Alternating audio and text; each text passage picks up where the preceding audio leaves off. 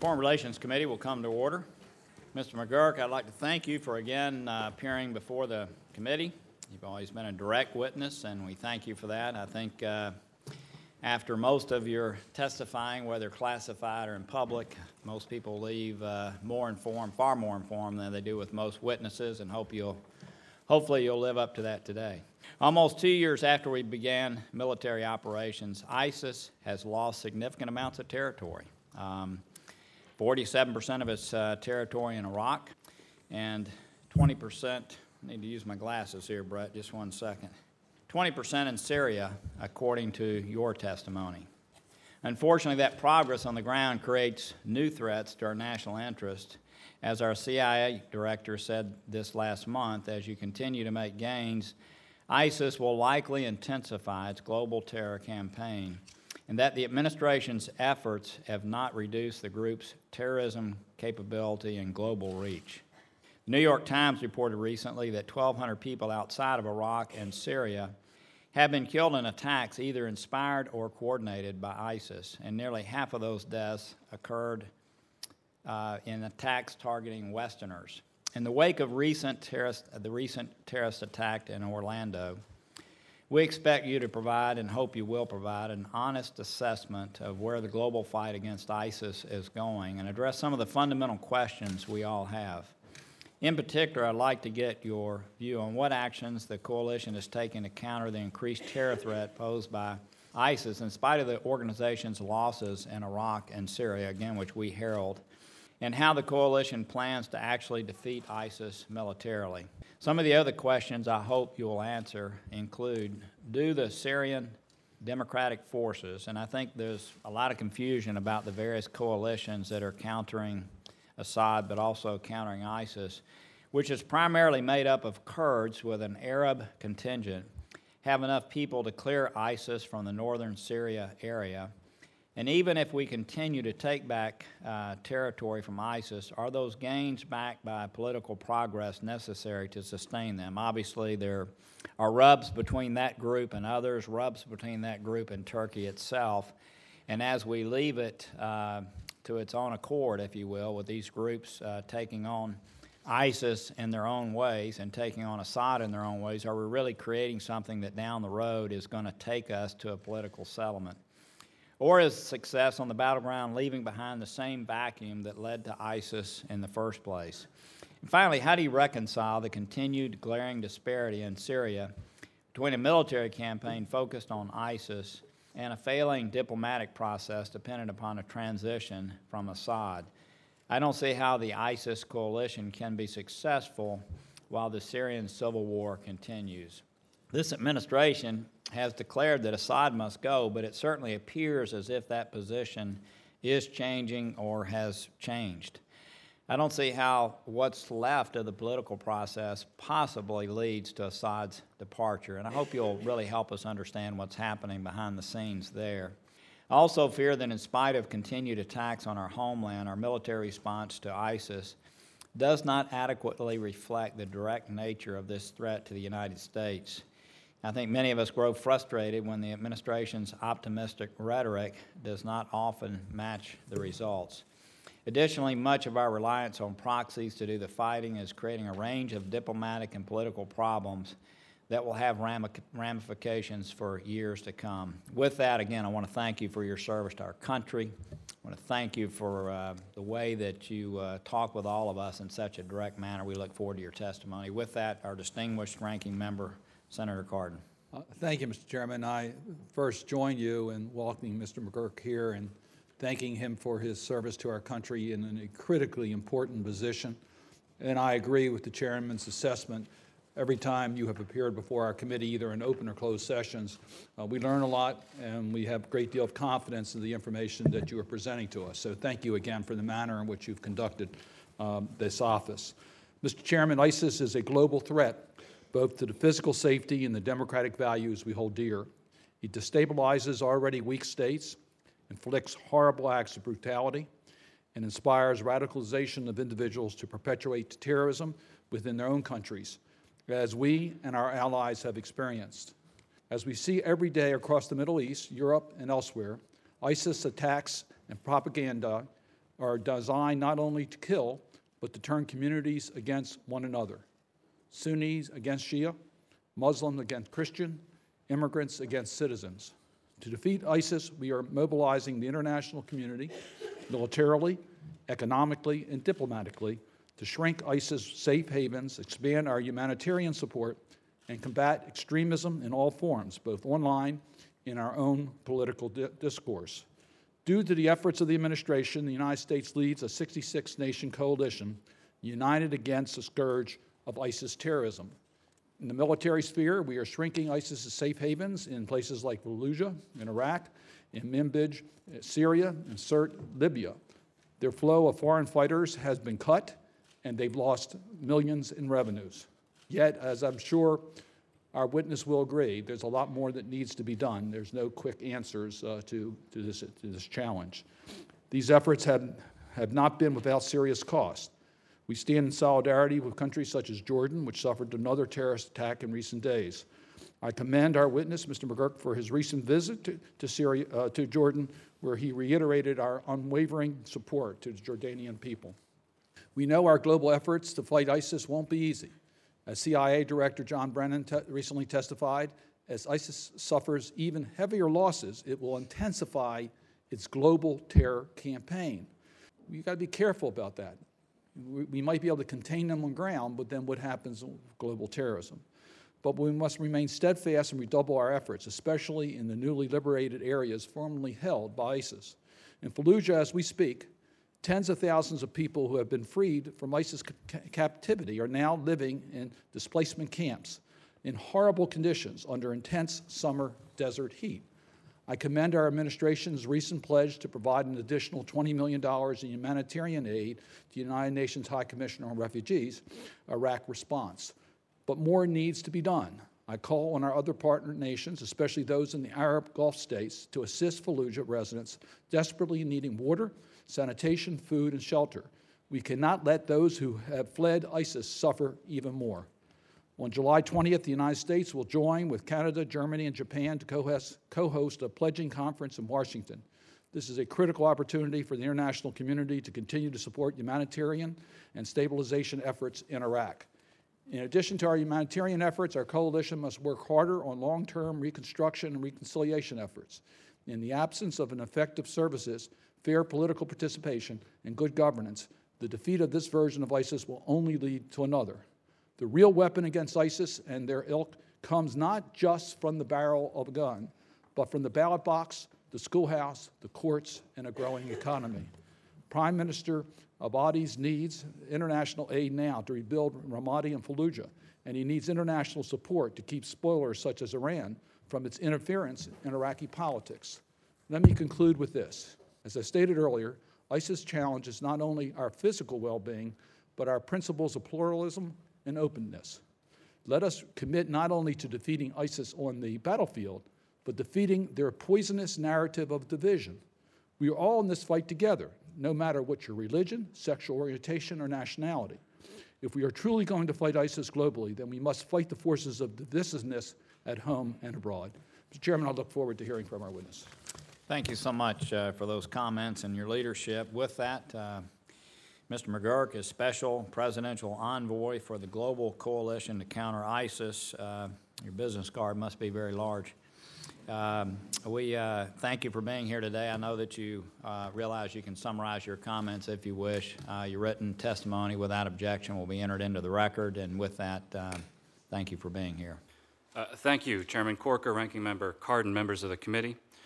I want to thank you for inviting me to speak to you today with an update on our global campaign to defeat the Islamic State of Iraq and the Levant, or ISIL. This hearing takes place within weeks of the mass murder against innocent Americans in Orlando, Florida. And as Director Brennan testified last week, this criminal act was an assault on the values of openness and tolerance that define us as a free nation.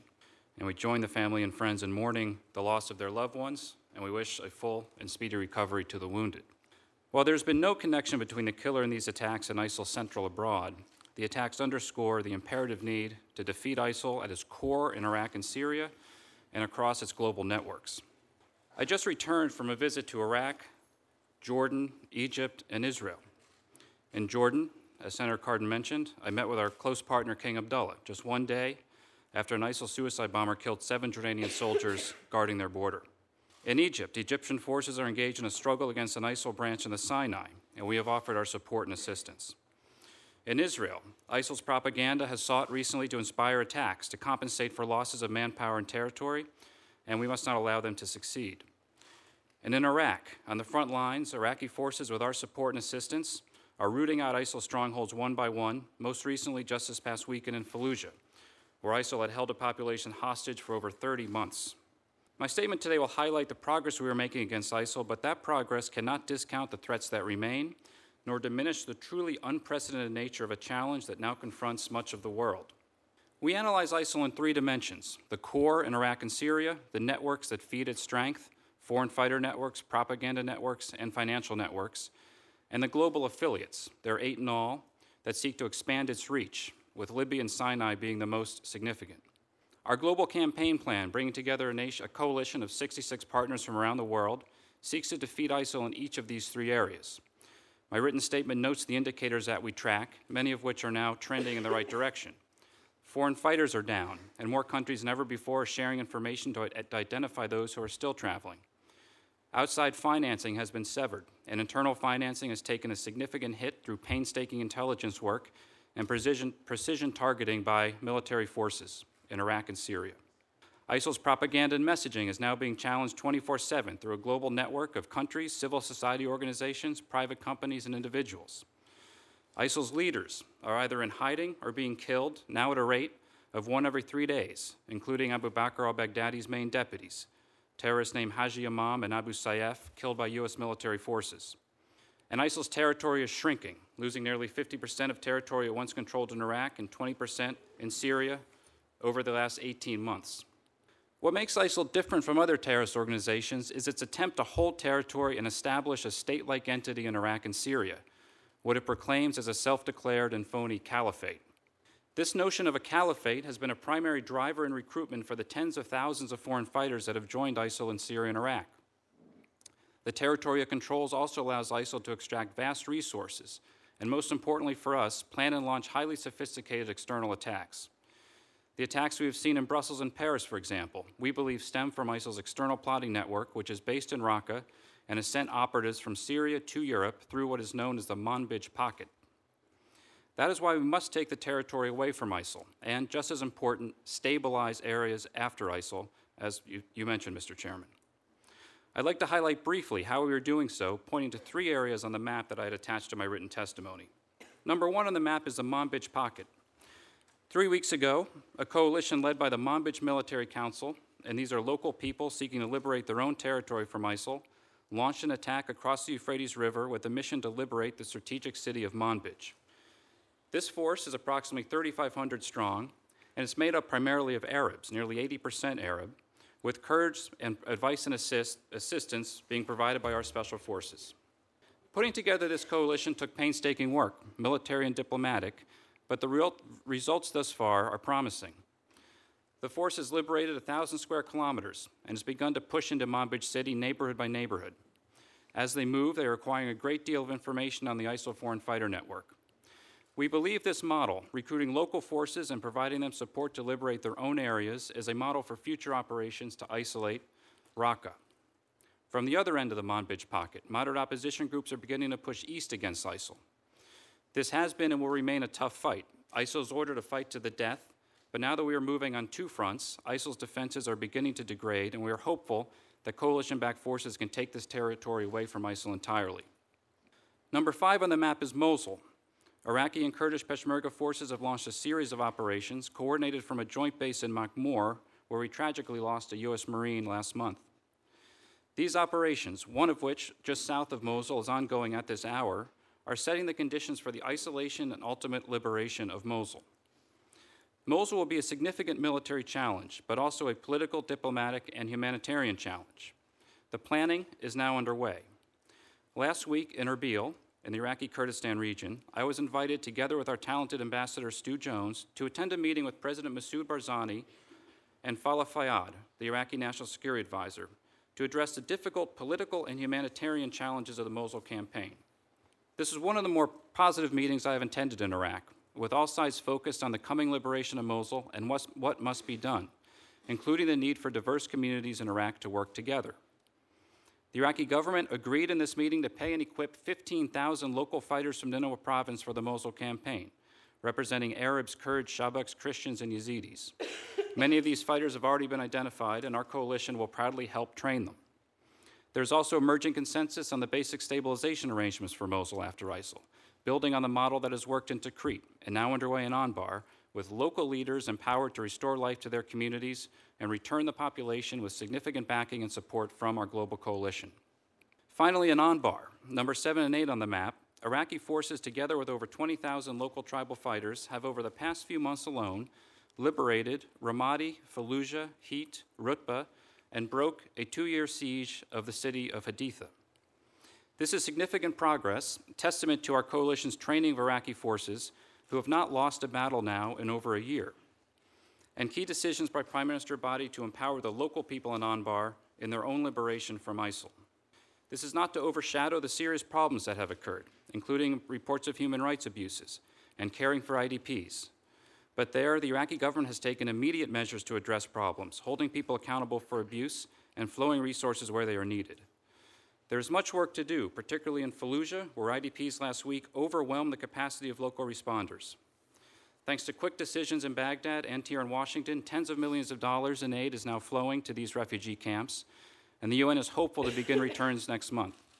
As Senator Cardin mentioned, we will also host a very important pledging conference on July 20th here in Washington to generate the resources that are needed to care for these people. Returning people to their homes is a key priority for our coalition. And to date in Iraq, 770,000 people have returned to areas liberated from ISIL, including 95% of the population of Tikrit, thanks to the support from the Iraqi government and a stabilization fund from our coalition. Accordingly, as we look to accelerate the defeat of ISIL in these areas, we are equally focused, most importantly, on what comes after ISIL, as you mentioned, Mr. Chairman, and ensuring its defeat is lasting. In sum, we've made progress over the last year against ISIL, but there's a great deal we have left to do on the ground in Iraq and Syria, here at home and around the world against this unprecedented challenge. And I'm grateful for the opportunity again to appear before you, and I'm happy to address your questions. Thank you very much. I'm going to reserve my time for interjections and turn to the ranking member. Once again, thank you for your testimony. I want to follow up on the point that you raised, Chairman raised, I raised, and that is what happens after we take territory. We've had military success in the past. Can we hold that military success? Are we able to develop functioning governments that can protect all of the communities? So as in Iraq, as we're starting to get more territory, Fallujah having fallen, the Sunni civilian population is justifiably concerned as to their safety as it relates to the Shia militia. What steps are we taking to protect the civilian population in these areas that we have been able to militarily reclaim? So, Senator, thank you. This is it's a primary focus of ours from day one. And on the positive side, so far in Iraq, no areas that have been retaken from ISIL, that have been liberated from ISIL, has ISIL been able to retake. And that's fairly significant given how difficult the situation is in Iraq. What we've done from day one, this really goes back to the fall of 2014. We're not in the business of reconstructing Iraq, of repeating mistakes that we made in the past. We've tried to revolutionize how we do this. We have a Prime Minister, Abadi, who's a real partner in Baghdad, who believes in decentralizing power as much as possible and empowering local people. So the fundamental example of this was in Tikrit. Tikrit is a primarily Sunni city, an iconic Sunni city in the heart of a mixed province of Saladin province. It was entirely depopulated by ISIL in the summer of 2014. It was a site of mass atrocities, thousands of people killed in mass killings. Once it was liberated, through the coalition, we were able to flood resources to Tikrit through a stabilization fund that we established through the coalition. And this stabilization fund is focused on the necessities of getting people back to their homes. And returning people to their homes, it's important to recognize, we've looked at this historically in conflicts like this, one of the hardest things to do in the world. It can take years, if ever. And in Tikrit, by empowering the governor, by empowering the local leaders, by making sure the resources are there, the returnees eventually reaches a tipping point, and now we have almost the entire city is back in the streets of Tikrit. There are local people, Tikritis, guarding the streets, giving giving. And how do you deal with the Shia militia? How does the Abadi government deal with it? Well, it's a great question. First of all, Shia militias have to act under the control of the Iraqi government, the Iraqi state. That's a fundamental principle of the government of Iraq. We think most of these popular mobilization forces do operate under the control of the Iraqi state, but about 15 to 20% of them actually do not, and those groups are a fundamental problem. The number one thing we do is try to make sure they stay out of Sunni populated areas where they can cause real problems. So in Tikrit, for example, Shia militias are not inside the streets of Tikrit. That's one thing that gave the population the confidence to return. We have a principle when we support Iraqi forces in the military campaign. We will only support forces on the ground operating strictly under Iraqi command and control. That means going from the ground up an Iraqi chain of command into a joint operations center where we're working with Iraqi commanders. If there's a unit that is not operating under that structure, it doesn't get any support. Are you from confident Fallujah will be able to maintain the safety of Sunni civilians? So Fallujah, of course, just happened. They just completed the liberation of the last neighborhood over the weekend. We have about 80,000 displaced people. I'm meeting the head of one of the UN programs running this later this week. They're hopeful that all of these IDPs will be under shelter by the middle of this week and to begin returns next month. What's also somewhat encouraging about Fallujah is that the destruction in the city looks to be fairly minimal compared to other operations. So we're hopeful that we can return the people of Fallujah to their streets as soon as possible. The government can lead that process. And of course, these Shia militia groups that operate outside the rule of law have to be outside the city, otherwise people will not return. So absolutely, and we have a plan with local Fallujah policemen from Fallujah have been trained for really the last year, waiting to go back to guard their streets. That's what we did in Tikrit, and we're going to try in Fallujah. And you think, let me, I want to get one more question in on this round, if I might. And that is the legitimacy of ISIL. They were defining it by territory. They're now losing territory. Will they be defining it through international terrorism by the sensational covered attacks that we see all too often? Can we expect that that may accelerate, and what can we do to counter that if that appears to be their game plan on legitimacy? So, Senator, ISIL has always talked about external attacks. I think I testified even back in late 2013 talking about what Baghdadi was saying, even about attacking. But as they start to lose territory, is it likely that they may accelerate that part of their campaign? Yeah, they are calling, so their core banner in their propaganda has been the caliphate, retaining and expanding the caliphate. And in their last main statement by their spokesman, as I mentioned in my written testimony, is a very different message. He actually says, we might lose all of our territory. We might lose Raqqa, Sirte, and Mosul, but we're still going to be around, still join us. And they're trying to inspire these lone wolf attacks around the world. And this is what Director Brennan testified to last week. This is extraordinarily difficult to stop. We have to remain vigilant. That's why we have a global coalition, not just for Iraq and Syria, but to make sure that we're attacking the foreign fighter networks and sharing information, working with Interpol, so that as these people try to travel, they can be picked up. And we're doing better at that now, but we have a ways to go, and we can't let up. Because, you know, ISIL split from, it's al-Qaeda in Iraq, they split in two directions. One, Baghdadi establishing a caliphate, a state-like entity, and the other branch, al-Nusra, which is now al-Qaeda in Syria, which doesn't really have that notion of establishing a caliphate, but they're both al-Qaeda. They both want to kill Westerners. They both want to kill anyone that doesn't agree with them, and ISIL will continue to try to inspire external attacks. One thing we're doing, though, on the ground, we're not just taking back territory. As we take back important territory, we're collecting substantial amounts of information about the foreign fighter network, about how it's put together, who leads it, and that helps us really root it out, not only in Iraq and Syria, but in the branches and little networks that exist in France and other places. Thank you. Thank you, Mr. Chairman. Thank you. Senator Johnson. Mr. McGurk, thanks for coming here. The analogy I've been using is that of a beehive. If you have one in your backyard, you can go out there and poke it with a stick and do damage to it, but you stir up the bees and they actually become more dangerous. You've obviously been reporting on a fair amount of progress. We've been making some gains. We're getting information. We're taking back territory. And yet CIA Director did testify before the Senate Intelligence Committee and said that our efforts have not reduced their terrorism capability and global reach. They remain remain a formidable, resilient, and largely cohesive enemy. Do you disagree with that assessment? I agree with the director, of course, that this is something, and I think you've seen in my testimony, I am the last one working on this most complex issue every single day to diminish this significant threat. Let me just put a number on it. 40,000 foreign fighters have traveled into Iraq and Syria over the last 4 or 5 years, indoctrinated with this jihadi ideology. That's almost twice as many from the numbers we've seen that went to Afghanistan in the 80s, and we know where that eventually led to. So this is something we haven't seen before, and you add to it social media and the speed of international travel, everything now.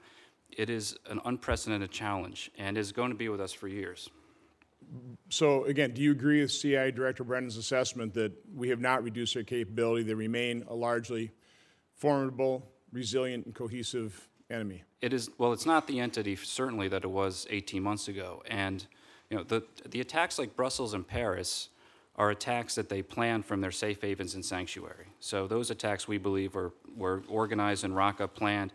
Those sophisticated types of attacks, it's harder for them to do when you're pressuring them and pressuring their territory. The lone wolf attacks are the types of things that are very difficult to stop. But my point being is, until we actually defeat them, I mean, again, we can nibble around the edges, we can make some progress, we can push them out of Iraq, but they remain in Syria. I mean, I have yet to hear out of this administration a game plan for actually defeating them. I mean, I hear the game plan for making progress, but actually defeating them, and that's the point I'm trying to make, is if we don't defeat them, if we don't deny them the territory, if we don't deny them that caliphate, if we don't take away those safe havens, they're incredibly sophisticated. They're inspiring the lone wolf type of activity we've seen in San Bernardino, now in Orlando, tragically. There was, by the way, a foiled plot against the Masonic Temple in Milwaukee, Wisconsin, also probably ISIS-inspired. So we have to defeat them. Where's the game plan for that? No, Senator, our strategy is defeat, and it's a three-year campaign plan to degrade and defeat. And to defeat, you do have to take away their territory. So in Iraq, it's been city by city. In Mosul, if I can go through in some detail, but in the Mosul, we've been focused on isolating their key population nodes, cutting off their connections between Raqqa and Mosul. The operation in Manbij is about isolating Raqqa, and after Manbij, we will move on Raqqa. So that's when did the three-year clock start? Because President Obama declared our goal of degrading and ultimately defeating ISIS 22 months ago. We're almost 2 years into it. Or when the clock start ticking on our three-year plan? We put the campaign together in September of 2014. And it took time to generate the local forces to be able to take on what at the time was the most formidable military force on the ground. Do you think then that we will have ISIS defeated, in other words, deny them the territory, deny them the safe havens, even in Syria, within another, basically you're saying about 14 months then, if it's a three-year game plan? I wanted to go a lot faster than that. One of the reasons I was in Iraq last week was to focus on the Mosul campaign. And we won't put a timeline on the Mosul campaign, but we'd like to do it as soon as possible. One reason we're moving on Manbij right now is to set the conditions in place to move on Raqqa. And the force that has to move on Raqqa has to be a predominantly Arab force. That's why we've increased our special forces inside Syria to train and equip that force. And after Manbij, the plan is Raqqa. So we are moving at a tempo that I believe will lead to the ultimate defeat of ISIS. Within 14 months, if it's a three-year game plan? I mean, we're not going to defeat them within 14 months, are we? Well, I wanted to go a lot faster than that. Out of Mosul. That's my point. We're not doing this fast enough, are we? We're poking the hive with a stick. It becomes more dangerous. We haven't reduced their terrorism capability or their global reach. When are we going to have a game plan from this administration to actually accomplish the goal, defeating them? It's not going to happen in the three-year time frame. Is it going to take? What's it going to take? Well, I understand your question, Senator. Let me just kind of we want to speed up their defeat in Mosul. So one thing we're doing, now this is on the military side, I mentioned it's not just the military, but we're using Apache helicopters, we're using forward advisors to begin this operation towards Mosul. There's an operation going right now south of Mosul that is critical to isolating ISIL inside Mosul. The Manbij operation that's ongoing right now, it's hard fighting. Once that is done, that sets the conditions for Raqqa. So it is a step-by-step process to get to Raqqa and Mosul. We're beginning to totally isolate their presence in Raqqa and Mosul, and I believe we're setting the conditions in place to get them out of both of those cities. Listen, I appreciate your efforts, but I agree with you. We are not moving anywhere close to fast enough. Thank you, Mr. Chairman. Thank you. Senator Kane. Thank you, Mr. Chair, and thank you, Mr. McGurk. I'm not going to repeat lines of questioning that I have engaged in earlier hearings. I share some of Senator Johnson's critique and disagree with him on some points, but the main disagreement is that we're not moving fast enough. I think Congress has been in a position where we've wanted to criticize the administration, but we're 22 months into a war that we haven't even really debated and voted on here. I just compare this with the level of detail that we just undertook to try to implement very piecemeal, narrow reforms in the Department of Defense and the NDAA bill. The amount of discussion in this body about an ongoing war where 17 people have been killed and others have been injured stuns me, but let's just pass that by because I'm well on the record about it and get into some particulars. I do congratulate our troops and the coalition for the effort that they've made to succeed on the battlefield to shrink the territory that ISIL holds in Iraq and Syria. And I think that's been very notable, and I expect that to continue. But let's talk about 3 areas beyond the original battlefield where I have concerns. Let's start with Libya. ISIL in Libya has been losing its center of gravity in Sirte. That's been a positive. But where does the coalition believe that the next front will open up in North Africa? There are about 5,000 ISIL fighters in Libya. Where are they now located? What's being done to target them? Because I think North Africa, both because of dangers in Africa, but proximity to Europe, the ISIL presence there is of significant concern. It's a very good question, Senator. One reason I was in Cairo last week was to discuss the whole North Africa region, including, of course, Libya. And Libya is a good example because it's what just highlights how complicated this is. You know, most foreign fighters that have joined ISIL have come out of Tunisia, what is kind of seen as the bright spot of the Arab Spring. Mm-hmm. And it shows that what is indoctrinating these young people is, you know, some of it is sectarianism that exists in Iraq and Syria, but some of it is something else. We have 6,000 Tunisians, many of whom have gone to Libya. And this is a real problem. Tunisia is a close partner in the coalition, working closely with them, and we're working with Egypt on the situation in Libya. So, but also the bright spot in Libya is that the Libyan people are rejecting the presence of Daesh. So we were concerned about 90 days ago or so when we were really looking at the Libya situation of this kind of hockey stick-like growth of the acceleration of ISIL in Libya. Are they matching what they tried to do in Iraq and Syria?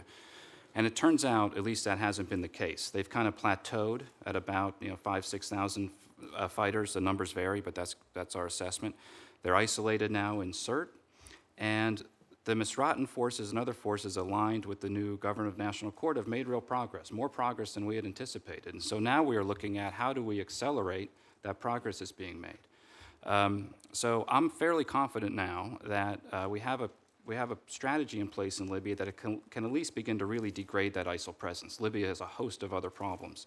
But the concern we had of this accelerating growth of ISIL in Libya, it's something that appears to have been mitigated, but we have to keep at it.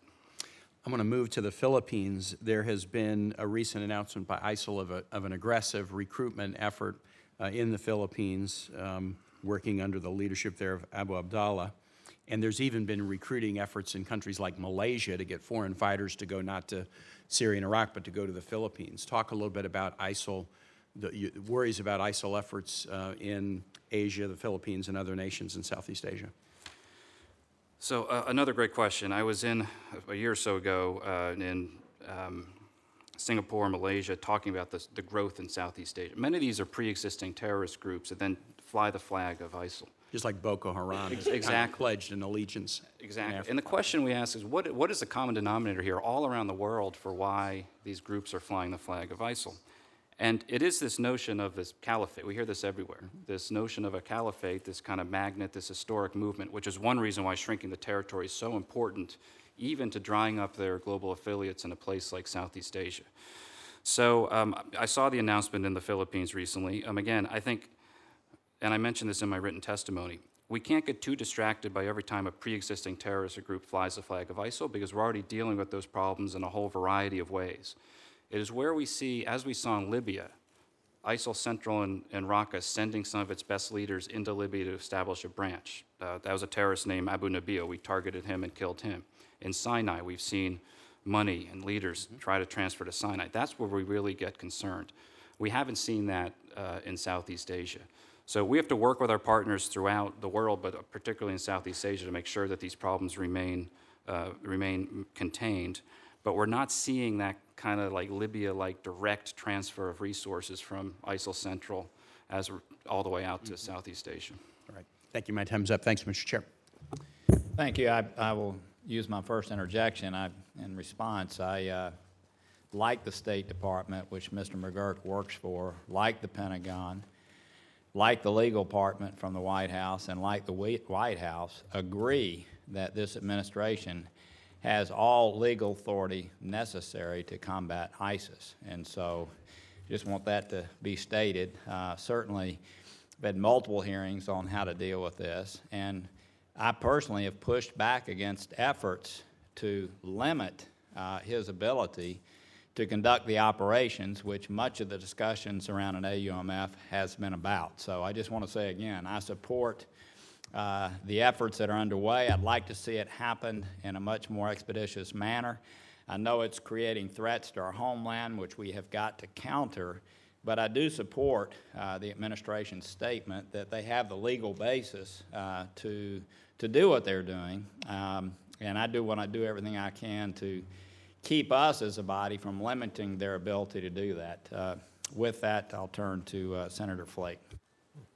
Thank you, Mr. Chairman. Thanks for the testimony.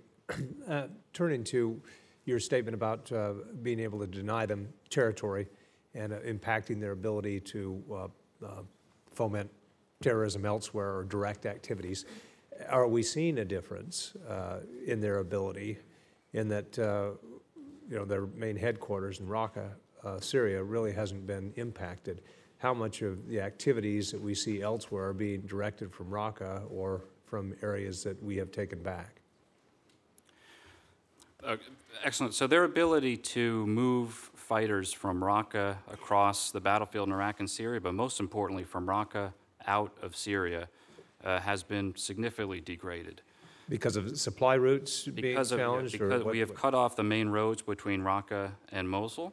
They're now forced onto back roads. We, of course, have a Special Forces targeting team based in northern Iraq that goes after them when we're able to see the leaders, of course. And so we've greatly degraded their ability to move fighters around. But most important for our homeland security, and that's why this operation in Manbij is so important, is that the sophisticated attacks like Paris and Brussels planned in Raqqa, they go up through this Manbij pocket area, they coordinate and organize in Manbij city, and then move out through Turkey to conduct their attacks. We've worked with Turkey to close up that border on its side, and the Turks have done an awful lot, and we commend them for that. But until we take that territory away, ISIL's still able to move in a way that we're not comfortable with, which is why this operation in Manbij is so critical. So it's much harder for them to move now, but don't take my word for it. Even in their own statements in Dabiq magazine, in which they kind of put out to their potential adherents, they're saying, hey, don't come to Syria anymore, do an attack at home or go to Libya. And that's because it's much harder for them to get into Syria. And we have a ton of information on this, as we see every morning, in terms of their inability to get people in. And once they're in, it's very hard for them to get out. And we want to make sure they can't get people into Syria, and once they're in Syria, they're never going to get out. I mean, that's kind of the essence of what we're trying to do with the foreign fighters. Right. You mentioned in your testimony that we're killing their leadership at the rate of 1 every 3 days. What impact has that had on their planning abilities or the focus or priorities that they set, whether it's a caliphate or external attacks? So I think, Senator, I testified before this committee in the summer of 2014, about a month after Mosul fell, and what we were seeing then was a highly sophisticated military-like organization with command and control, able to maneuver around the battlefield and mass force, take entire cities. It can't do that anymore. I mean, their leaders are having a very hard time communicating. They're having a very hard time organizing where they're going to put their resources. So we've really degraded their ability to command and control across Iraq and Syria, which is one of the preconditions to actually defeating them. So taking out their leaders is not, it's not a sufficient condition, but it's a necessary condition in order to actually degrading the overall network. Right. Turn to Iran for a minute. Since the nuclear deal was struck, we'd hoped that some of their posture in the region would change. Has their posture changed in Syria? Have we seen a change in terms of Iran's behavior or their willingness to work with other groups in a positive way, or is it all still negative? In my role, I've not seen a significant change in Iranian behavior. They are, ISIL is a threat to Iran. They are fighting ISIL from time to time, but they're primarily working to prop up the Assad regime. And they're also supporting some of these militia groups that I mentioned in Senator Cardin's question that are operating outside the legal authority of the Iraqi state, which is a threat to Iraq's own sovereignty, are kind of supported by Iran. And that's a huge problem, and we have not seen that diminish since the nuclear deal, certainly. All right. Thank you. Just in closing, let me just say I share Senator Kane's view that Congress ought to weigh in with an AUMF, not to question whether or not we have the authority or the executive branch has the authority to wage this war. Even putting that aside, I think it's valuable for our adversaries and our allies to know that we speak with one voice here. As you mentioned, this is going to go on for a long, long time, and I think we would all benefit if the Congress weighed in more heavily. Thank you, Mr. Chairman. Thank you. Thank you. Senator Shaheen. Thank you, Mr. Chairman, and thank you, Mr. McGurk, for the efforts that you are undertaking. I'm sure you're aware that there was a widely reported story this week about weapons being stolen in Jordan. To what extent do we think any of those weapons are going to ISIS? Senator, I've seen those reports. I just can't address the roots of that story. I could maybe address in a different setting. And to what extent does a story like that and the ability to steal from under our noses and the noses of the Jordanians, who are one of our most important allies in this fight, are they used as propaganda for ISIS in attracting new fighters and in promoting their cause? Well, what I will say is, having just been in Jordan, I met their entire national security team. They are one of our closest partners in the region. We're supporting their armed forces 100%. They're on the very front line of this fight, and I think they would be just as concerned as anyone here with stories like that. Well, I certainly agree. I think Jordan has been a terrific ally, which is all the more reason why we need to get to the bottom of what's gone on there and address it in a way that doesn't allow it to continue to happen. Let me ask, because it's very comparatively easy and concrete to be able to track what's happening on the battlefield with ISIS, to be able to talk about what the efforts are to address them, to be able to talk about who in their leadership we have taken out. I think it's much more difficult to talk and to address the underlying governance issues that have allowed ISIS to metastasize, much harder to address the messaging that ISIS does to attract new fighters. Can you talk about the extent to which this effort is engaged with both of those more difficult challenges? It's extremely difficult, and it's why there's this balance between speed and sustainability. I mean, it's true, we could maybe do some things to really speed it up, but then you won't have sustainable gains. You have to have before you do a major operation to retake a city, you have to have in place who's going to hold the city, who's going to govern the city, what's the humanitarian. You have to have everything in place. This is extraordinarily difficult. So what we try to do, particularly in Iraq, and I think we've had some success here, is to make sure those conditions are in place before we really move to clear out ISIL from populated areas. And the governing philosophy of the new government of Iraq, led by Prime Minister Abadi, is more decentralization, more federalism, more empowering local people to control their affairs. And that's very important, and it's something that we very much support. We've seen the success I mentioned in Tikrit. In Ramadi, the capital of Anbar province, similarly, about 60,000 people returned to their homes shortly after ISIL was pushed out of Ramadi, but 100 tragically were killed by these booby traps and IEDs that ISIL, as they leave, they put booby traps in people's closets and refrigerators. I mean, that's how barbaric this organization is. Right.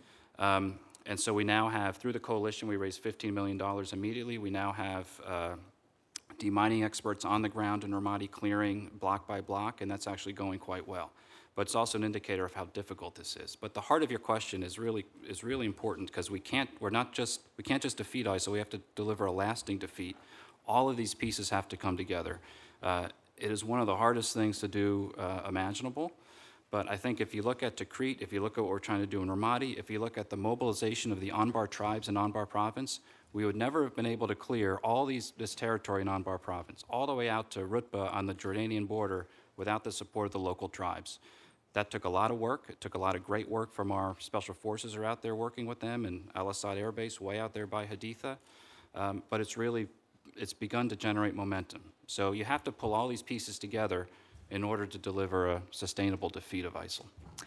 Thank you. I think CIA Director Brennan and others actually have talked about, as we make gains on the battlefield against ISIS, that there is a greater likelihood that we will see terrorist attacks in the West and other parts of the world to try and draw attention away from what's happening on the battlefield. Do you share that assessment?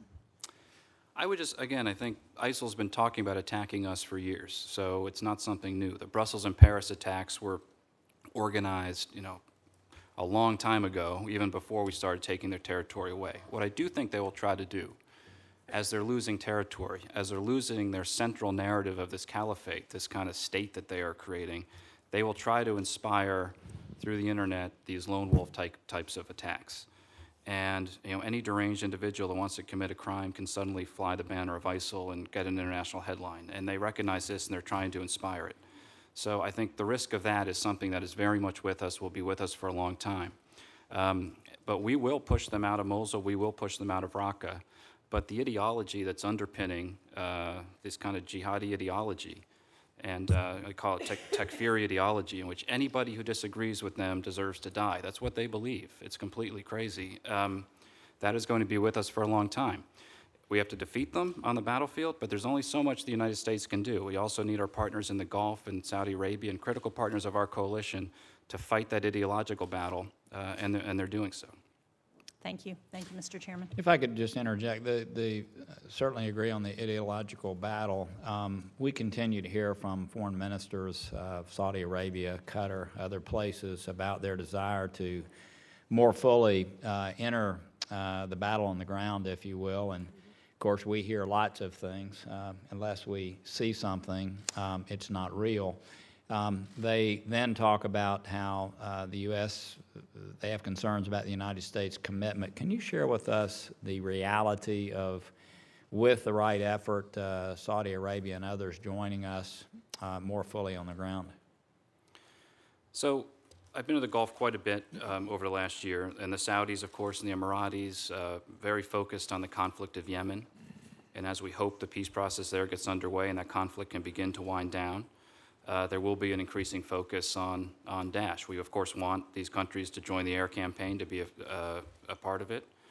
And we've heard these same requests from the possibility of troops on the ground, things like that. Very important that all of this is organized under our coalition effort. We, of course, have planners from all these countries in CENTCOM about the next steps of what we're going to do.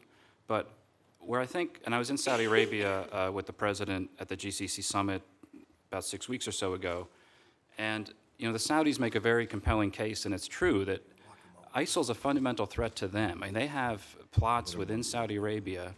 Almost every few weeks they're breaking up a plot, and so it is this ideological struggle that has to be led by the Saudis, by the Egyptians, by the leaders in the Muslim world, where I really think they can take a leading role in that. We're working with them on that, but they really need to be the But as it countries in the relates, I don't lead. want to take up too much time here, as it relates to them actually participating, they cite in closed doors with us, it's not confidential, but they cite the lack of U.S. leadership and their distrust and therefore their unwillingness to really get engaged, away from the ideological, but back to what's actually happening on the ground, especially in Syria.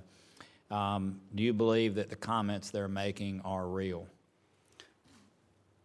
I think we work very hard to match capabilities and capacity with needs, and I think I could go through with you in a very detailed way in a different setting, kind of what we're doing with each coalition partner. We would like to see those countries participate in the air campaign. They had been participating in the air campaign. The Jordanians are participating in the air campaign, and we really need more assets in the sky as we develop more intelligence and more targets.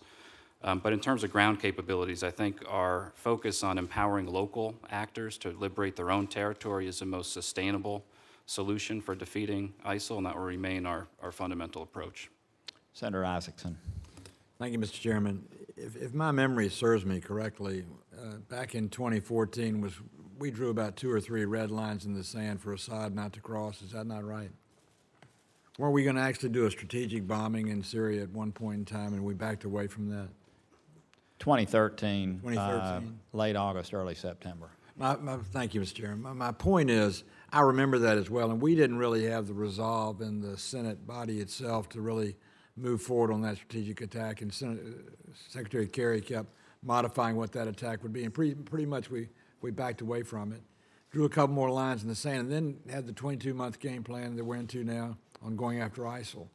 There hasn't been that much mention of Assad in today's conversation, or for that matter, much of the conversation at all. Where does he fit in terms of this game plan to take out ISIL right now?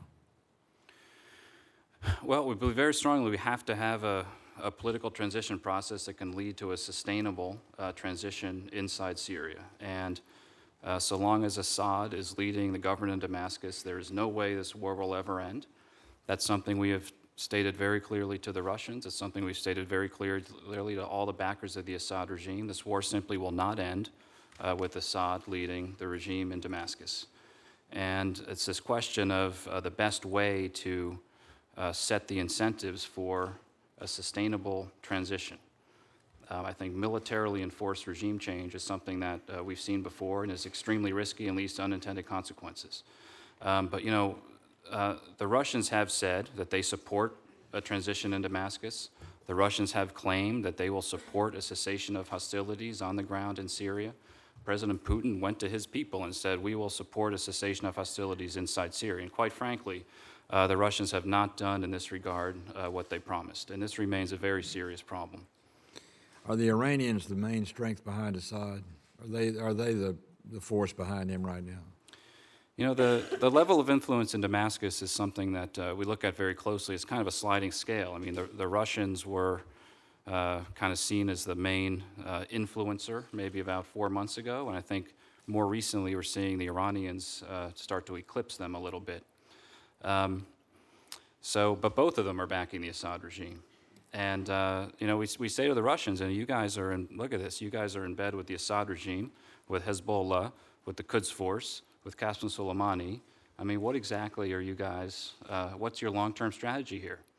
And I frankly don't think they have one. So they came in to try to, you know, bulk up the Assad regime, and then I thought they could kind of find a glide path out of Syria, but that's really not proven to be the case. The only way to have a sustainable solution in Syria is a political transition in which all forces can organize against these extremist threats. And that's my point. Given the fact that there's not one on the horizon, a political transition, given the fact that Syria has just been decimated with a civil war over 4 or 5 years, given the fact the Iranians are backing Assad pretty steadily all the way through, there appears to be no end to Assad's ability to stay in place. Is that not correct?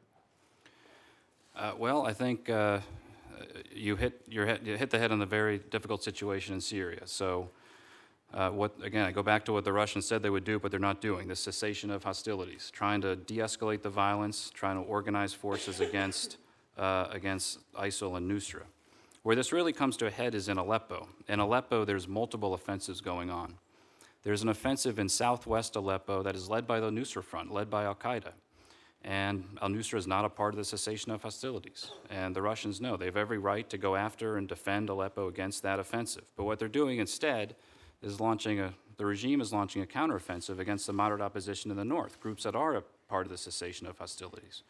So it is a very serious situation, Senator, and it's requiring a lot of our attention and focus.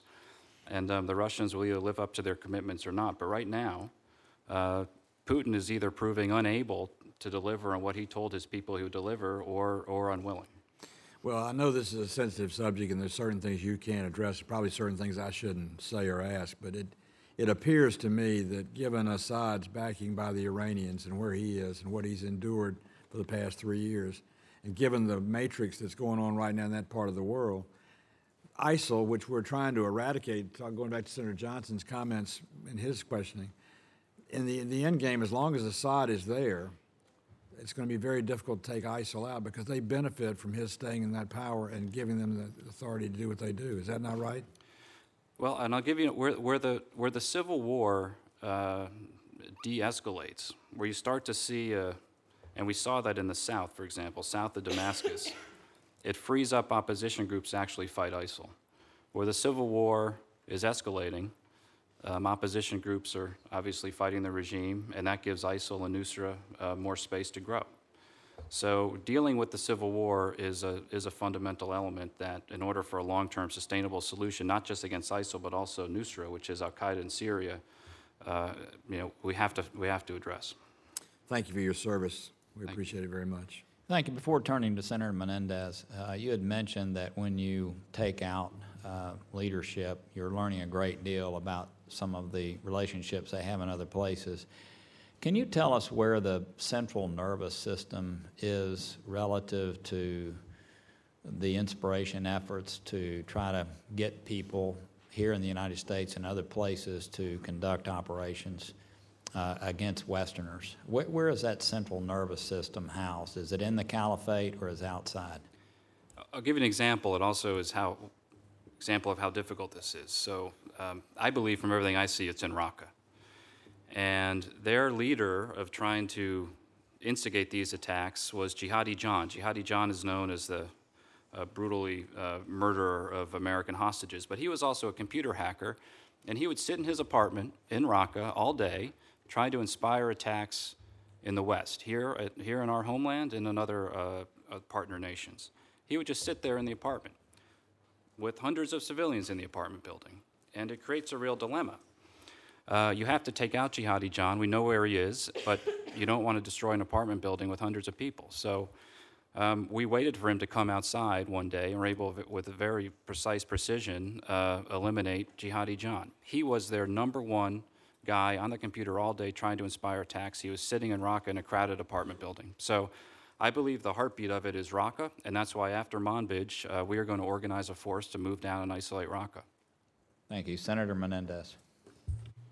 Thank you, Mr. Chairman. Mr. McGurk, I've always appreciated your candor in closed sessions. I appreciate your efforts, and obviously we all wish you the best of luck. But I have some real concerns as I've read the testimony and listened to some of your responses. So let me try to see if you can help me assuage them. I want to return to CIA Director Brennan's remarks, where he said, I quote, "Unfortunately, despite all progress against ISIL on the battlefield and in the financial realm, our efforts have not reduced the group's terrorism capability and global reach." And goes on to say, "The group would have to suffer even heavier losses of territory, manpower, and money for its terrorist capacity to decline significantly. And in fact, as the pressure mounts on ISIL, we judge that it will intensify its global terror campaign to maintain its dominance on the global terrorism agenda." And then I heard your response to Senator Cardin when he asked what happens, for example, in Iraq after we take territory back, and your response was that we are not repeating past mistakes, we're not reconstructing Iraq. But that sort of like begs the question, aren't we actually repeating past mistakes? When you point to the map and you talk about Anbar and Mosul and Tikrit, these were places where our men and women gave their lives to fight one form of oppression, and now we are in the midst of engaging in those same locations again as it relates to ISIL. So how is this different? How is it that you're suggesting that we are not repeating past mistakes in terms of holding territory after we've cleared it and spent an enormous amount of lives and national treasure? We're doing this now for the second time, isn't a repeat of past mistakes. Thank you, Senator. What I meant by that comment specifically was on the model of reconstruction. We spent $60 billion on reconstruction in Iraq. And I don't think that the record is one that was worth, frankly, that investment on the specific reconstruction case, because we would identify big projects and without the real buy-in of local people. So what we're doing now, we have this stabilization fund that is requires the local people to identify the immediate specific needs for their communities. So how do you get the water back on, lights back on immediately? And it's been successful. So if I take your answer, your clarification to be that you meant the funds that we spent for reconstruction, but what are we doing? Do we believe the Iraqi forces, once with our assistance, clearing out Anbar and Mosul and Tikrit, are going to have the ability to sustain and hold the places that we've cleared so that we are not there for a third time? Is that your view and the administration? Well, to date, as I mentioned, all the areas that have been taken back from ISIL, none of them have been retaken by ISIL. So I think that indicates at least that we've hit on something that is successful. And the model is, these aren't American forces in the streets of these cities trying to hold the territory afterwards. We are organizing local police, local people who know the streets, who know the people, to hold the territory afterwards. So your answer is yes. Your answer is yes. We believe that the Iraqis, through all of their combined forces, once cleared, will be able to maintain those territories on their own and be able to make sure that ISIL doesn't recapture any dominance in them. I think the record so far in that regard is encouraging. This does not mean Iraq will not be full of a host of problems for many, many years to come, but an organized international genocidal terrorist organization controlling cities is something that I do not think they'll be able to do. Let me turn to Syria. I assume that the administration's view is that the peace talks are our best avenue towards a solution. Is that a fair statement? That has remained a consensus, an international consensus, that we need a diplomatic political transition in Damascus to lead to a sustainable solution. And that is, in essence, the administration's hope. Yes. That's its policy, right?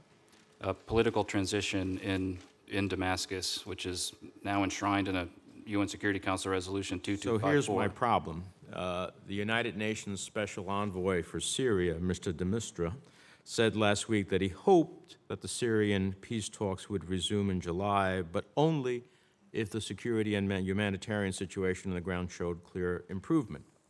And he said political talks cannot proceed while hostilities are escalating and civilians are starving.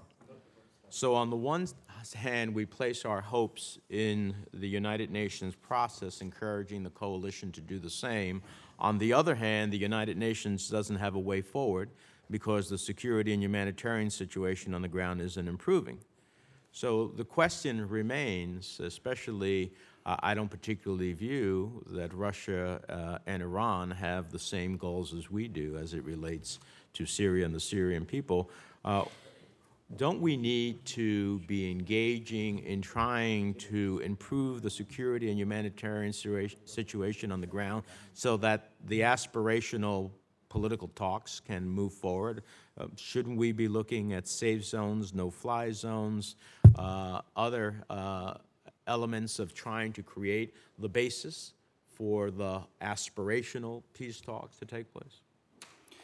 There's no question that with the current levels of violence, without a de-escalation of violence, without a cessation of hostilities that can be maintained, the conditions for a meaningful political process that leads to transition are extremely difficult. So you're right, Senator. On the humanitarian side, since the cessation of hostilities has been in place, we've managed to reach almost 10 times as many people who had been reached an entire year before, but it's not nearly enough. And the Assad regime continues to even attack areas after humanitarian aid is delivered. The real flashpoint of this right now is Aleppo, where these multiple offensives are ongoing, as I mentioned, and we're working very hard to try to de-escalate that. But without a cessation of hostilities that can be maintained and humanitarian aid getting the people in need, the political process in Geneva really remains as a standstill. Thank you, Mr. Chairman. If I could, before turning to Senator Perdue, there were a group of 51 people who dissented on U.S. policy, which, I think is a good thing that the State Department allows that type of dissent to take place, and certainly we don't want to do anything to stifle that. I also get the sense that very high leadership within the State Department has urged that we put pressure on Assad militarily because of this lack of cessation that's taken place, and the fact that when humanitarian aid is delivered, the next day you have a barrel bomb killing the very people that humanitarian aid was given to. Can you give us any sense of whether there is a debate relative to how to handle Assad and the fact that with no cessation occurring, that maybe enhanced military pressure from the U.S. may be a route that's worth taking? We are, Mr. Chairman, looking very closely at how to have an enforceable cessation of hostilities. And so that's something that is very much underway. We've also looked very closely at, the Assad regime, even just all the open source statistics, about 100,000 fighters on the side of the Assad regime have been killed by the opposition. GDP has collapsed by 80%. Those are the types of assumptions that 4 years ago I think many people assume would lead to the conditions that would set a political transition, but it hasn't. So what we need is an enforceable cessation of hostilities, and we are looking at... Which we don't have, and without pressure are not going to get. And I think everyone, including you, understands the circular situation we're in. It's not going to happen. I mean, we met with Secretary Kerry in Munich, felt that this, Senator Perdue was there and others, felt that this cessation issue was not real. It hasn't been real. And I don't see anything at present that's going to change that dynamic. I look forward to questioning you further. I'm going to go vote Senator Perdue, and I'll come back hopefully in time for you and Senator Markey to go vote. Senator Markey is next, and you're now chairman.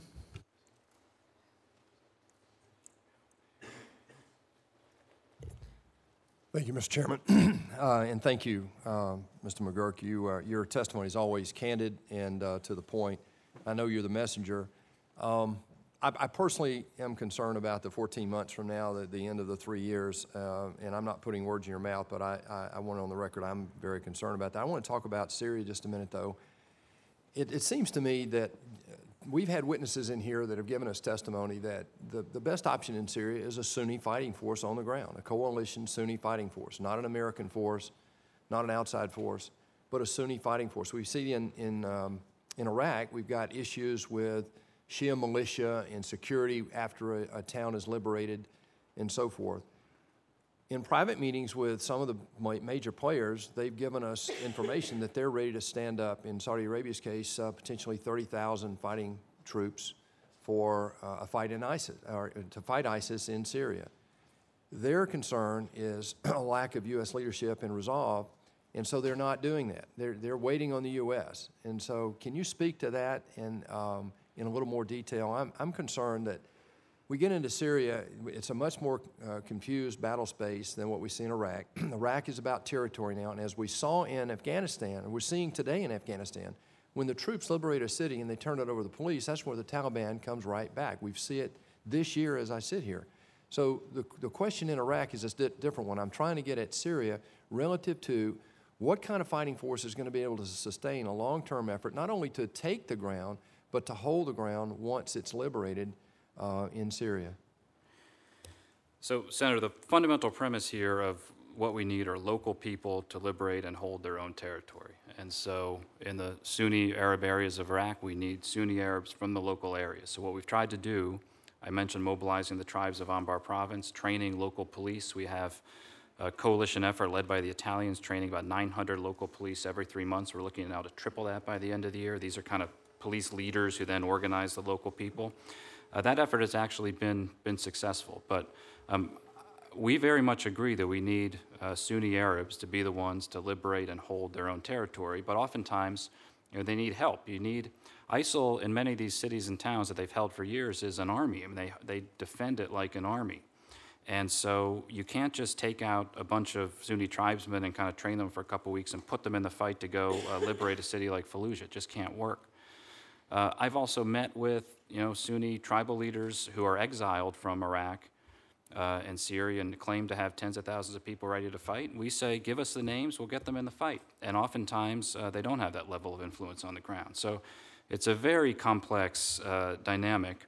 What we found in Anbar, what's really critical is having presence. So we have 2 sites in Anbar province, one in Al-Assad Air Base and one between Fallujah and Ramadi at Taqadum Air Base. That's where our coalition advisors are located. And that has given us the ability to figure out who's who, organize local Sunni fighters, and give them the capacity to succeed. And now in Syria, the reason we've gone from 50 Special Forces advisors up to 300 is for this very reason.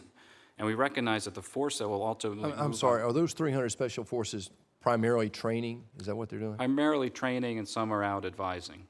But the main mission there, again, Manbij will be a difficult fight where that's ongoing now, but after Manbij, it is organizing the force that will push down on Raqqa. Can I ask you a follow-up question on that?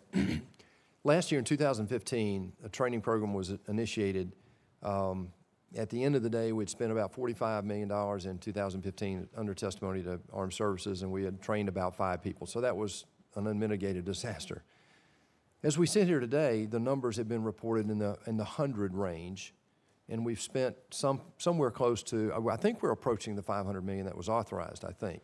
Can you talk about the training program that we've initiated? I know that we've got special forces there doing that, but how many forces are really going back in the fight? And are these really trigger pullers? Are they just enablers or spotters or support people? Yeah, so let me try to explain what we're doing. So the effort that was tried to kind of organize and train these brigade-like units is something that didn't work. What we're doing now is there's a lot of fighters on the ground that are fighting ISIL every single day. Rather than taking them all out and training them in a 6-week course, what we're doing now is identifying those groups. They're vetted, they get support from us, they get supplies from us, and then we take out a couple of their leaders or some of the people they identify to learn how to call in airstrikes, to learn how to do more sophisticated type things, which then is a force multiplier for that unit. So we have a system now that is very, very well structured in terms of a force that we work with on the ground being able to call in precision airstrikes, but it takes some training. So rather than trying to organize these large units to maneuver around, which something that was not very successful, we're identifying units that are actually on the ground, they know the local area, they're able to fight, and then giving individual leaders those specialized skills that will enhance their capabilities on the ground. I appreciate that, but we're really not adding additional fighters through that training mechanism at this point in any significant numbers. Is that fair to say? Through that effort, no. What we are trying to do is organize and grow the force that will move down particularly on Raqqa, because that is a prime target of ours. I noticed the ranking member's back. Do you have other questions? I think it's you and me right now until the people get back Well, to voting. I like the numbers here. This works well. I've got another question. I'd like to talk about the second level of the fight. The first fight is kinetic, on the ground and in the air. And I see that's a very messy fight in Syria with all the different groups that are fighting each other on different days. I'd like to talk about the hybrid war that's underway. You've related to it earlier.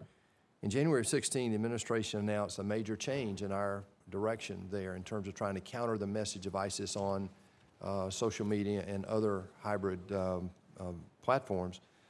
How is that working, and have we been able to draft outside voices to really try to counter ISIS? And I guess the question overall is, what are we doing today to really try to counter the ISIS message in this hybrid warfare and propaganda and cyber and social media? So great question. So we've, of course, established at the State Department the Global Engagement Center, the GEC, which is focused on this 24/7, but this isn't something that can just be done out of Washington. We need a global network to go after their online messaging. And 2 years ago when this started, they had kind of free reign on Facebook, on Twitter, on YouTube, and their message was one of come join this glorious movement of the caliphate. And we've really reversed that trend. So Twitter is one data point. For every single pro-ISIL Twitter handle, there's now 6 anti-ISIL kind of combating them every 24/7 in cyberspace. And where are those 6? Are they U.S. handles? Or are they? No, they're all over the place. So some of them are just voices from the region, from different parts of the world. Some of it's coordinated, but what really works most effectively is kind of the non-coordinated, organic counter messaging. And we're also working with those companies. Twitter's taken off about 125,000 pro-ISIL sites. That's continuing. We're working with Facebook and YouTube on that. So, but you ask a good question, how is this organized? And, the internet is kind of an organic, obviously, enterprise. You can't really just have centers to do this. But we do have coordinating centers. We have one. Well, we've just stood up two Army brigades of cyber warfare warriors. So, Yes, I mean. so we do. We have centers to kind of lead this effort. We do some here. We have an organization in UAE called the Sawab Center. I went there to visit them. They're young, smart, engaged, dynamic, incredible young people, Muslims from the UAE and from the area that want to fight ISIL online. They're doing a great job. Malaysia's also been leading this, the UK. And that's important because in different parts of the world, the message is very different. So in the Gulf, you kind of have a more religiously inspired messaging focus from ISIL. In Europe, also, often it is the sun-drenched scenes of the caliphate. Come bring your family. Literally kids eating ice cream cones. It's a total lie. And so in Europe, they're working to counter that. But I think this network of voices on the internet now is starting to turn the tide against their messaging. Let me rescue my colleague. There's no time left on the vote on the floor, so I want to make sure he gets over. Even though I'm not sure we're voting the same way, I want to make sure he can get over and cast his vote. Since I have the committee right now, no, Mr. McGurk, let me, and the members are coming back. They just went to vote. I started over on the floor so we could continue the hearing. Let me ask you, we've talked about territorial gain and what happens afterwards. In Syria, you put a lot of confidence in Manbij in that area of being able to block the routes to Turkey. What does Assad do? What does Russia do in regards to the territorial gains in Syria? What will be their strategy? So as you know, we don't coordinate at all with the Russians. We talk to them to deconflict airspace. And we also, when we're running an operation, we kind of make sure that there's no interference. And so far, in most cases, that's been the case. The forces we've worked with that have retaken territory, we have found, have been able to govern that territory fairly effectively. One problem we have in Syria that we have not had in Iraq is that the ability to get humanitarian assistance, humanitarian supplies into some of these areas is extremely limited. And this gets to the issue, of course, with Turkey and with the Syrian Kurds and kind of that conflict and the border being closed. In Manbij, for example, once Manbij is liberated, we have identified the NGOs, the resources to get humanitarian aid flowing into Manbij, but we have to find the border posts and to work with Turkey to make sure that it can get in. So I would just say so far we've not had any interference from the regime or the Russians in terms of particularly in the north where we've taken territory away from ISIL. But it is much harder. But as far as the Assad-loyal forces conflicting with the Syrian democratic forces, is that likely to occur in these areas? This gets really complicated in northwest Syria, where you have Syrian regime forces, you have the Syrian democratic forces and the Kurds and the YPG. You have Syrian opposition forces, none of whom really coordinate and many of whom disagree with each other at a local level. And so we actually this morning, I was just working on this with some colleagues. We're working to get the leaders of all of those groups together, not including, of course, the Syrian forces, to talk about, this is literally locally based, what's happening in this town, what's happening in that town, to try to quiet things down between groups, all of whom share the threat of ISIL. This is the most complicated thing from the strategic level within the region and different countries and different capitals not always agreeing with one another, to say the least, and then at the local tactical level. So we have to work it really in all dimensions. So what we're working to do in this northwest Syria area, kind of called the Azaz Corridor, is to get the leaders of different groups together with us to talk about how we can better work together here to get humanitarian aid flowing and to better organize forces against ISIL. Thank you. Senator Rubio. Thank you. I want to begin.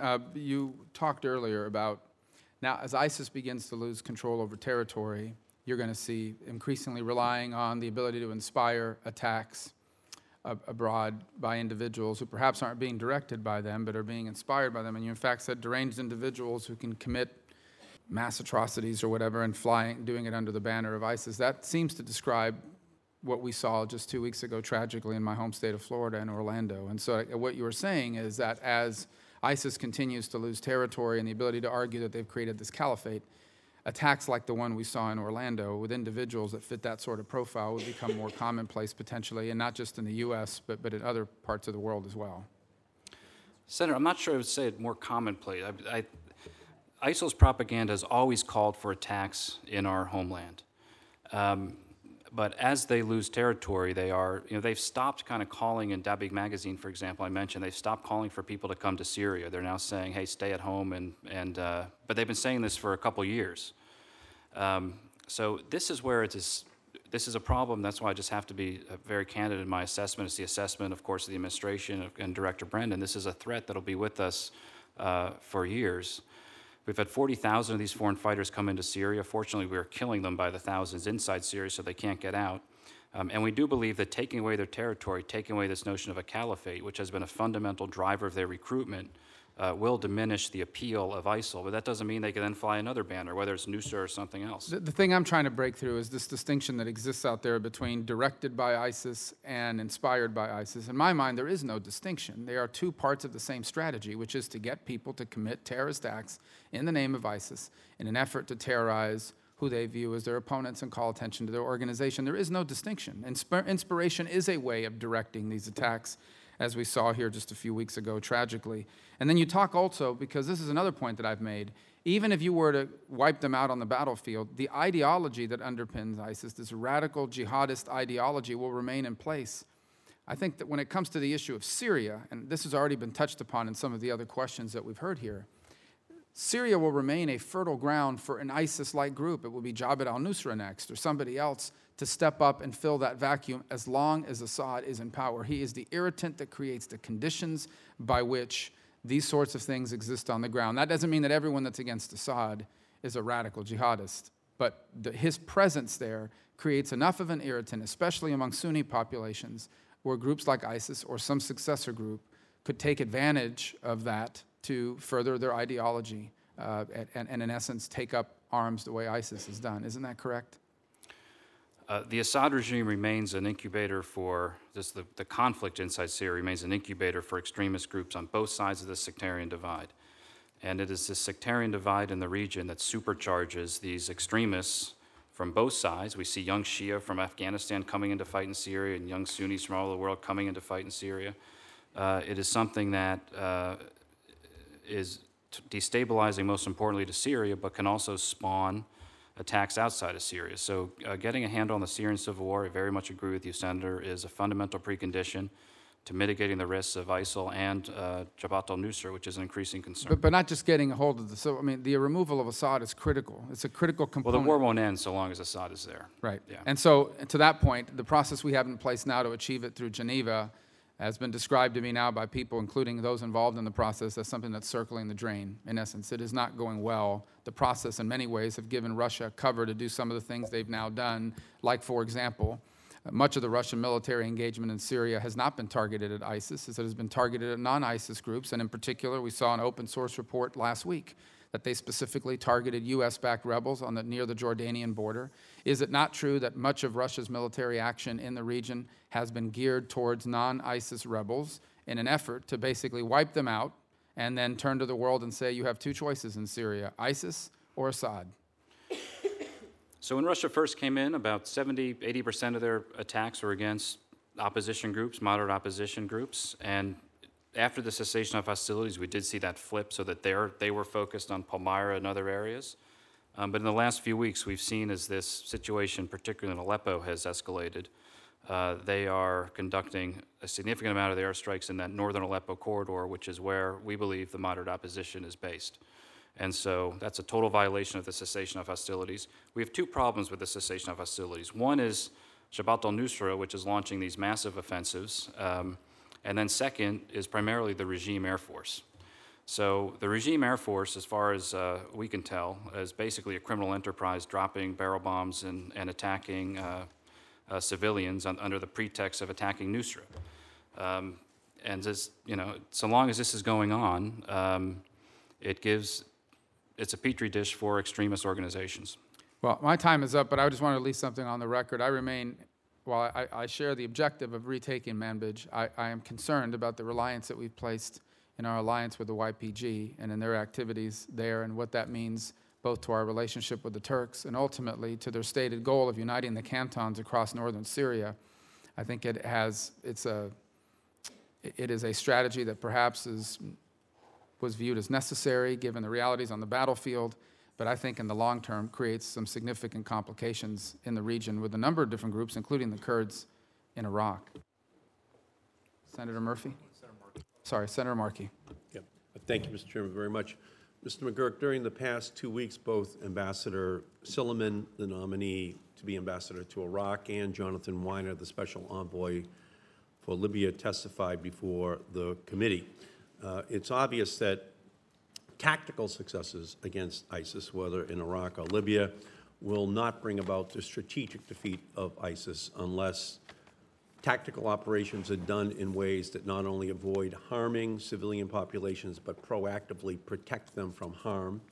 And two, we and international partners undertake aggressive political interventions to negotiate agreements to bring together divergent armed groups under unified governments that represent and protect all of the people. In your testimony, you acknowledged that the Fallujah Shia militias committed abuses against Sunni civilians who were fleeing for their lives. It is also apparent that adequate advance preparations were not made to receive, transport, and provide relief to tens of thousands of people who fled the fighting in Fallujah.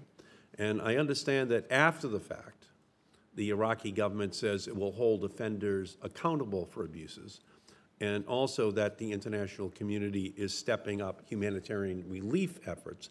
But I'm very concerned that after-the-fact fixes may not be enough to convince Sunni people that the Iraqi government is on their side. So my question is, what are the Iraqi government actions?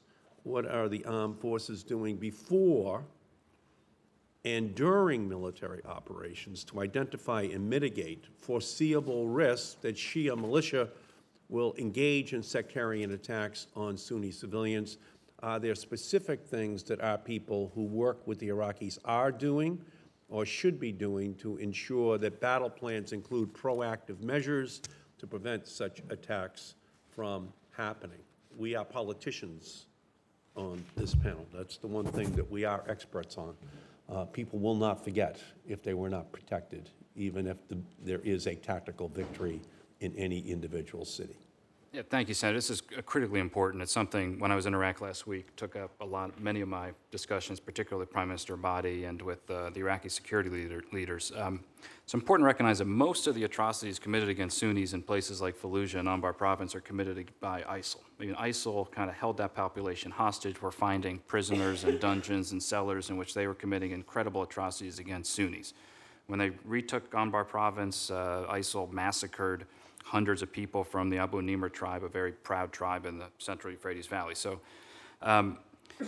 however, we have to make sure that when security operations come in to liberate these areas from ISIL, that these lawless groups are not part of the operation. And as I mentioned, the early days of Fallujah, we had a serious problem. About 24 hours, there were serious reports, many of which have turned out not to be credible, but some of which appear to be credible. And the special representative to the UN testified before the UN Security Council about this last week, particularly about the measures that are now in place to mitigate the risk of this.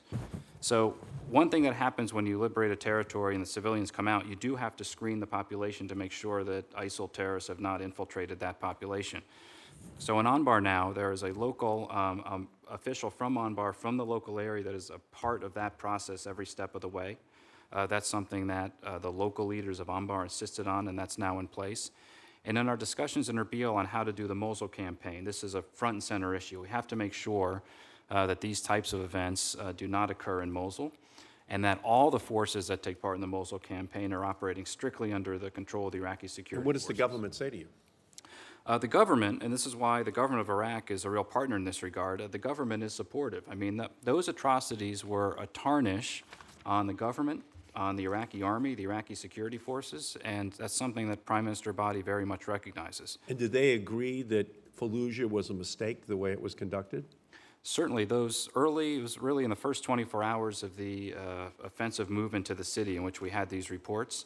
And it was, top to bottom voices inside Iraq, from the Shia religious community, from Grand Ayatollah Sistani all the way to Muqtada al-Sadr, immediately condemned those reports of abuse. Of course, the government did. The Minister of Defense announced the arrest of some members of the Iraqi army even who were involved in that abuse. And they have to remain vigilant against this. When you get a lot of young people out on the streets with guns in a type of situation like this, it's almost impossible to mitigate the risk of anything happening. However, when you see something like we saw in the early days of Fallujah, they have to act fast. How many people have been punished so far for what happened in Fallujah? I think about 4 or 5 members of the Iraqi army have been detained, and some members of the particular Shia. What is their punishment so far? I don't think the investigation's been concluded, but our principle is, and we're saying repeatedly, is that people have to be held accountable when reports are found to be credible.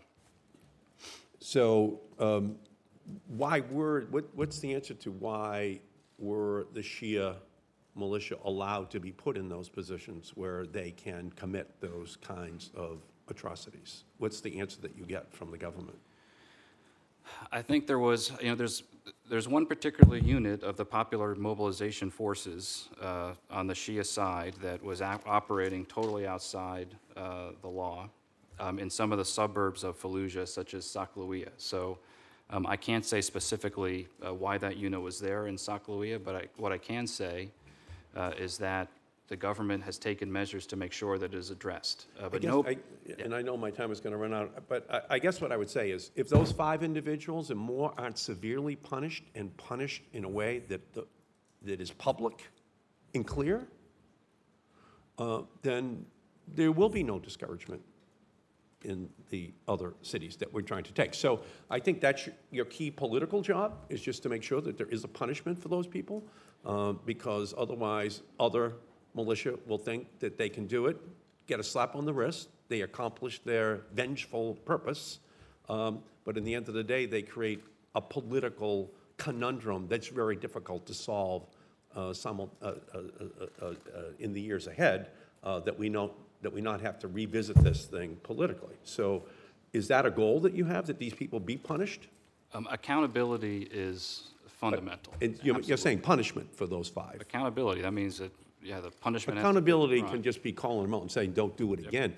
If that's punishment. Punishment under the law, yeah. So they have to have a process, and people have to be held accountable, and that means they have to be punished when violations occur. I agree. Important. Okay, thank you. Thank you, sir. Yes. Senator Murphy. Thank you very much, Mr. Chairman. I know we consider Mr. McGurk to be a global citizen, but he is indeed a graduate of Hall High School in West Hartford, Connecticut, and so we are... Conard High School, actually. Conard, I'm sorry. Oh, man. And he has overcome that the rivalry. Long-term rivalry. All right, let me try to recover from that.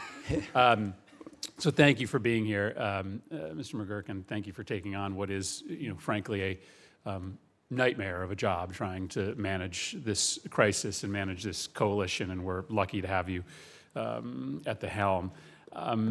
In response, I think, to a question from Senator Corker earlier, you were talking about our concerns about some of our coalition partners not being as involved as we would like, especially with the air campaign.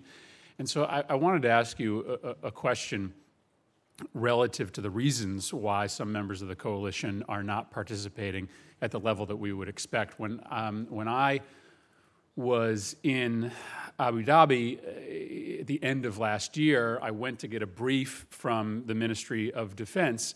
I was there with another member to oversee our Counter-ISIS campaign.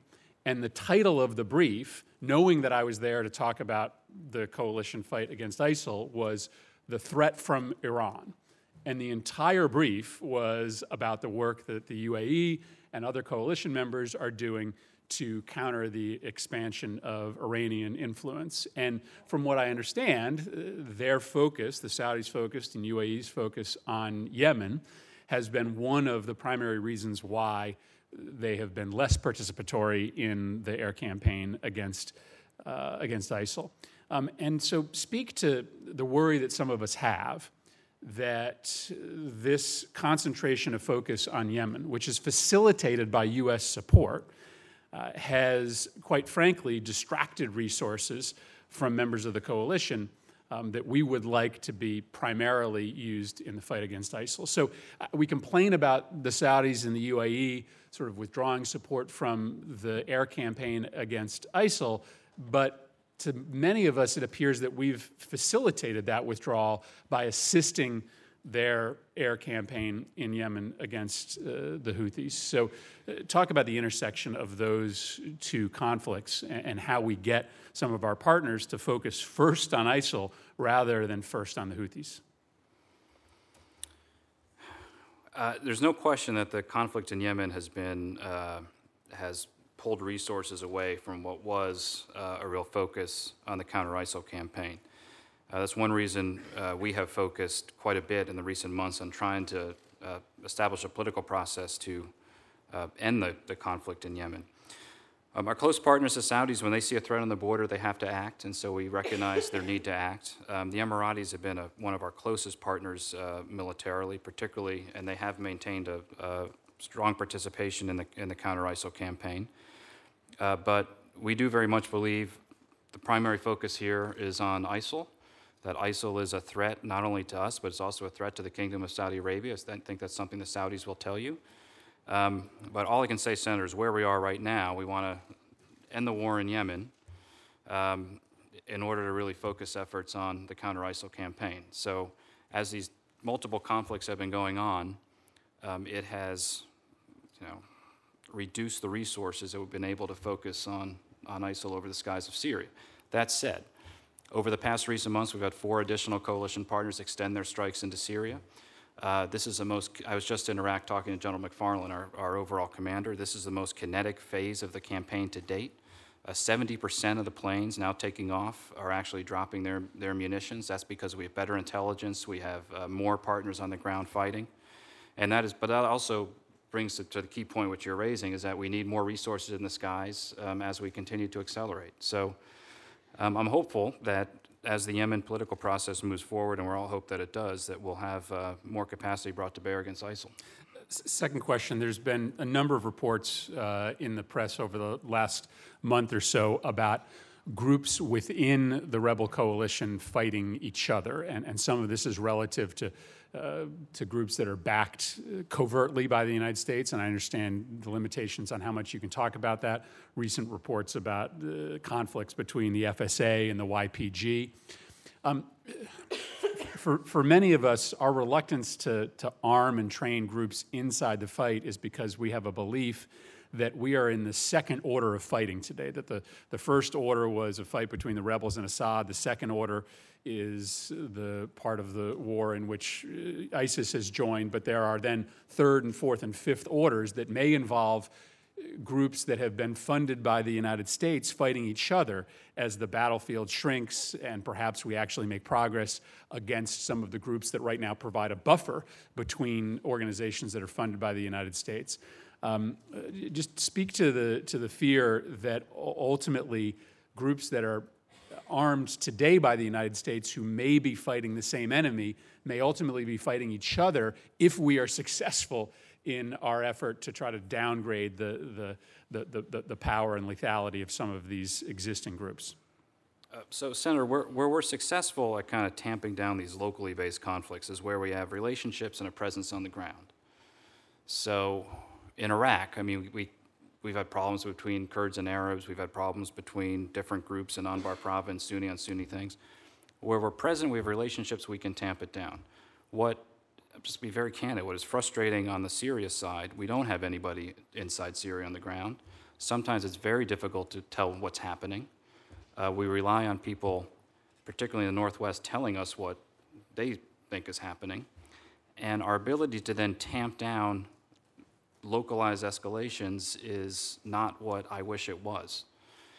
In eastern Syria, where we do have platforms now, we're developing a relationship base that has been very effective and that we hope we can build upon in this northwest part of the country where you're talking about we have these localized competitions between different groups that we support, that we can work locally to de-escalate that. But I just have to be honest, without people on the ground working these problems, it's very hard. It's very hard to do it by remote control. And in Iraq, we have people on the ground. We have relationships. When things flare up, we can really work to flare them down.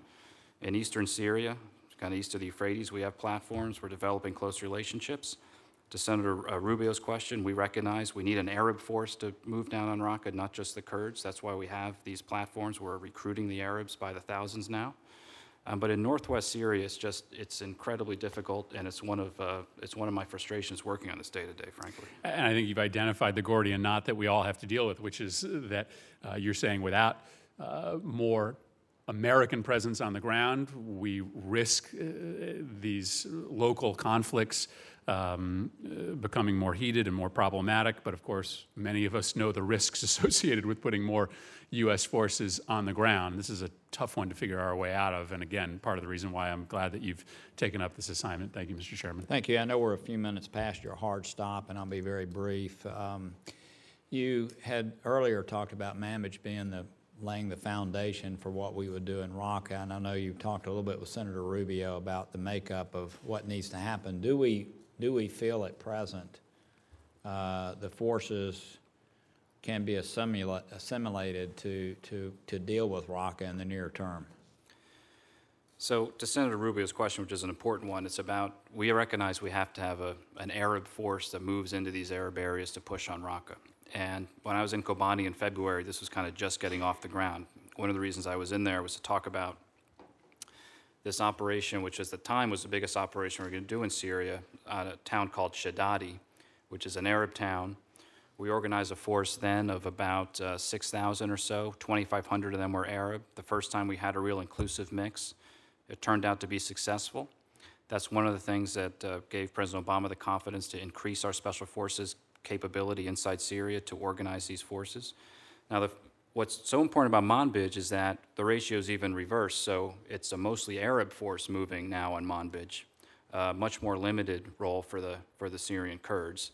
So it's kind of a model of what we would use ultimately to push down on Raqqa. The Americans who are working this on the ground every day in northern Syria, the reports I'm getting, they're encouraged that as we're having success, more and more of these Arab leaders, the Arab tribal leaders, are coming to join this force. They want to be part of this push on Raqqa. And so right now, I think the trend line is good, but I would not underestimate how hard this is to pull these forces together, to organize them, to make them a cohesive unit, to be able to push together with our air support. However, from Shadadi, which was a proof of concept, and now Manbij, I think we've hit on something that can work. I'll ask you in private, you know, you don't want to lay out a time frame for either Mosul or Raqqa. You know, being in Raqqa, I guess I was in Iraq just a few months before last June, when we thought last June was going to be the time that we went into Mosul, and obviously it's this June and we're still not ready, but I look forward to having that offline conversation. I know you're on your way to the White House. I don't know who the audience is there, but I would say again, the fact that Assad is still killing people the day after humanitarian aid is being delivered does beg the question of what kind of force needs to be pressed against him to stifle the civil war. I mean, this is never going to be dealt with appropriately until that ends. It's evident that Russia and Iran have not had the effect on Assad that was contemplated when the cessation began, and I do hope you're able to talk to me after today a little bit more about what the thinking is in that regard. We thank you for your service to our country. The record will be open until the close of business on Thursday. If you could answer fairly promptly written questions, and I'm sure we'll follow. Again, we thank you for your service. We appreciate you being here, and with that, the meeting's adjourned. Thank you, Mr. Chairman.